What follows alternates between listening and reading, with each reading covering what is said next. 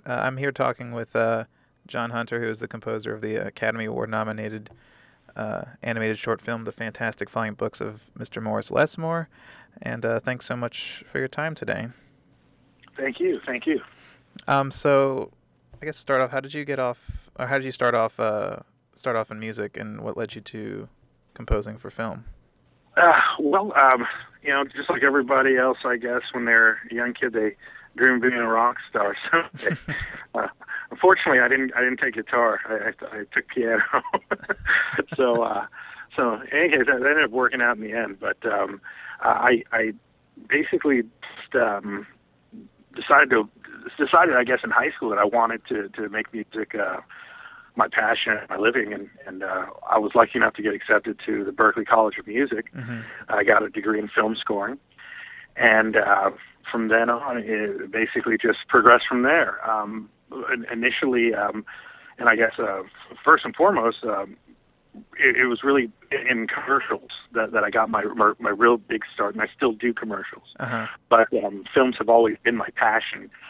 But being based in Dallas, it's pretty difficult to garner work from Los Angeles. Yeah. So it's I can't complain because I could just as easily as being composing for films and doing commercials, I could be doing something else that was not as high profile or didn't make as much of a living for me. And so, how did you get involved with the film Mr. Morris Lesmore? I knew Brandon Oldenburg for many years. Actually, he was one of the first guys that I met when my partner and I opened up Juniper Music Productions, our production company in Dallas, Mm-hmm. back in 1993. And so I've known him since then, and we basically just kind of came up together. He was working for a company called Real Effects. And Real Effects did a lot of work, and still does do a lot of work for advertising as well as long form and short form film work. And they called us in on a project it was a short film called Man in the Moon, and it was a Bill Joyce property that they were working on. And that's really how I got to know Bill. Mm-hmm. As well. And from then on, we've collaborated on a couple of different things.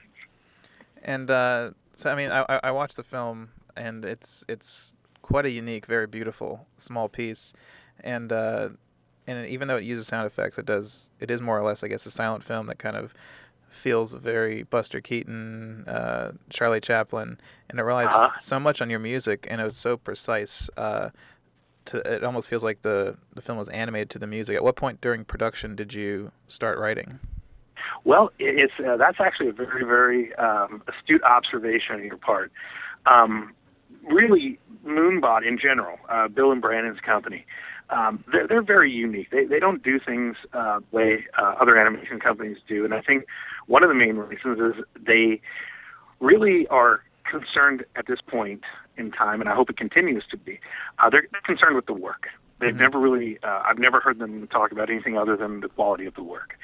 So when they called me, and they're based in Shreveport, Louisiana, they asked me if I would be interested and if it was possible for me to move to Louisiana to work on a film.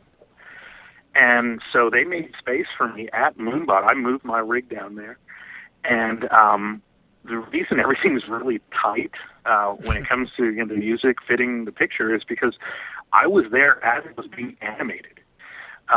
Not from the beginning of the animation process, but pretty much the point where all the wireframes and timings were there for the most part.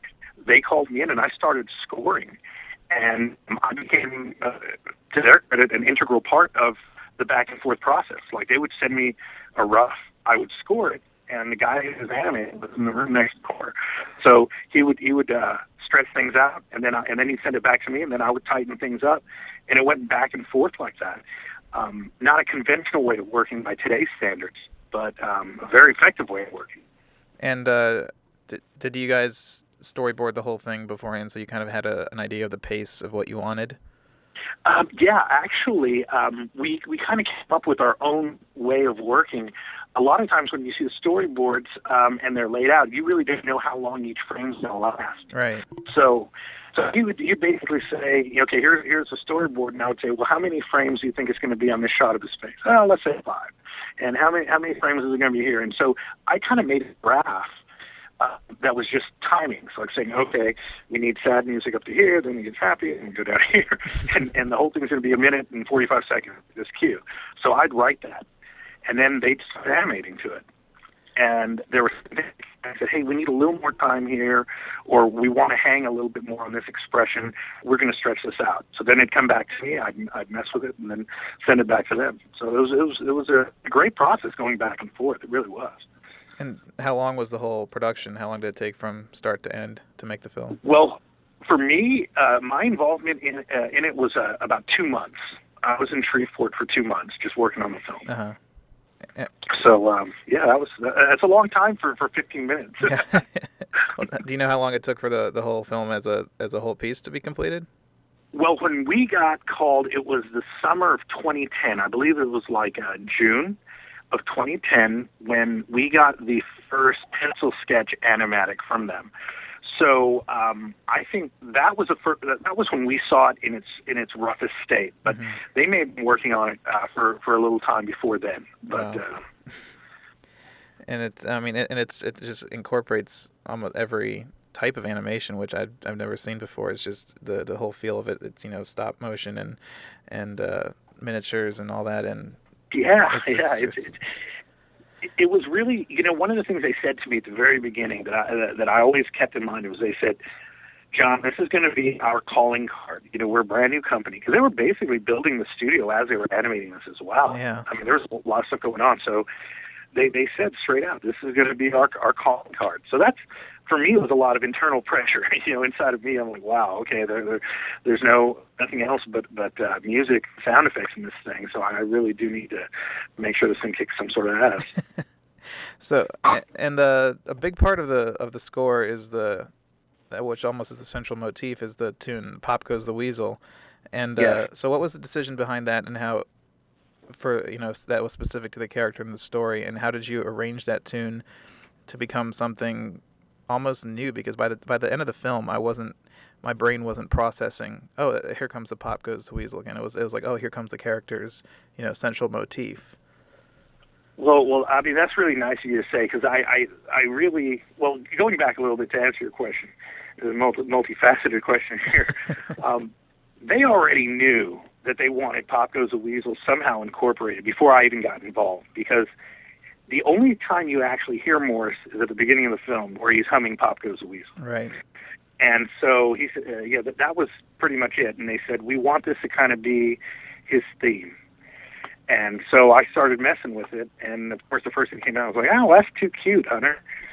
I said, well, it's "Pop Goes the Weasel," man. It's going to be cute. And they said, well, can you make it not cute? So that became the task. It was basically reharmonize this, take certain aspects of it, and that really, I learned a good lesson here, because I really felt like my hands were tied, to this tune when they said, we really want you to use this tune. But I experienced a really nice, I guess, self-awareness at this point, where I said, man, when you're given parameters like that, it actually forces you to be a little more creative. Yeah. So I really had to kind of sit there and I plucked it out and kind of, brought out all the old school film scoring tricks that I usually don't have time to even think about. Usually people want something, the next day. Mm-hmm. But like I said at the beginning, these guys are always interested in quality over, how fast they want it done. So, man, I spent hours just kind of putting this thing in a retrograding version, transposing it, doing things back and forth, and knowing that it had to be his theme, but at the same time, you didn't want people to get tired of the tune. Mm-hmm. That was where the pressure really lied. So, once we started reharmonizing it, and Bill would come in and say, "Is that "Pop Goes the Weasel"?" I said, "Yeah. I just inverted these two notes, and that goes into the theme." He's like, "Oh, okay, great." I wanted it to be where people would at the beginning know it's "Pop Goes the Weasel," but in the end, I didn't want people to even think about "Pop Goes the Weasel." I just wanted them to say, "Hey, this really fit." Which it did. Perfect. It did. I didn't. It totally. That's exactly how it worked on me. So. Great, thank you. And so where were you when you got the phone call for the Academy Award nomination? Well, yeah, that was actually a really interesting thing because with social media and whatnot, it kind of happens faster than a phone call. I'm Facebook friends with Brandon, and I just see these bold type words. We got the nomination, and I just was typing woohoo as fast as I could on my iPhone. And that was really it. I mean, I was actually in the studio when I got it, and it was a very surreal experience. I was, wow, because I had spent time in L.A. Slugging it out, trying to do the, film work agent thing, and it's a grind. I'm totally convinced it has nothing to do with your talent, but just really has to do with, because basically I shouldn't say it has nothing to do with talent. It's a given you've got talent. Yeah. Okay, that's a given. Okay, it really comes down to who speaks highly of you in what circles, and the old saying, it's not, it's who knows you, and who knows your name, and who speaks highly of you, and what people in positions to give you work think of their opinion. Right. So I was so far down the food chain, that I really, I'd done some films and stuff, nothing that I could hang my hat on, and it was more of I categorize it as a great learning experience as opposed to just a great experience. And it's funny coming to Dallas and getting back into the act and film roots, and then re-hooking up with Brandon. It's like what I was really trying to achieve, I was there the whole time. I actually had to come back for. I was like, wow, I had to go to Shreveport to actually, sink my teeth into something, but to actually get noticed. So it's a good lesson. Yeah, I mean it is, because I moved out here, I guess almost 2 years ago, and it was tough just getting, it's still tough, but I'm still trying. So. Yeah. A kid comes up to me, and he's got great chops and got great little studio. He says, "Hey, man, can you give me some tips?" And I said, "Yeah, I can give you some tips, but quite honestly, bro, you and I are in the exact same place. You know what? I mean, yeah, you haven't scored a film or anything. I haven't really scored anything of note until now. but it's just like that's the way. If you and I both moved to Hollywood right now, even though I've got a few more films under my belt, we're still in the same boat, man. Yeah. It's like that's really the reality of the situation. And I've been slugging it out, spent thousands and thousands of dollars, just trying to, have a presence in Los Angeles. Yeah. And then it's tough. Did make me realize anybody who's out there who actually is getting great work and is doing a good job actually does deserve it. Yeah. It's not like I can't be jealous about that. I have to just say my hat's off to that guy because I know how hard it is, and obviously he did a great job. Right. So you also worked on they have an iPad app that kind of branches from the film. How does that? Yeah. So what is the basis of that app, and how does it extend from the film? Well, it's obviously it's the first app that I'd ever worked on or any game sort of thing, and the only thing that was really different was because the music is essentially taken from the film, is I have to actually work in loop parameters. Because everybody reads things or plays things at a certain speed, so when they're swiping or somehow reacting and engaging the application itself, I have to make things cadence within a certain amount of time from the time they would actually swipe something. Does that make any sense?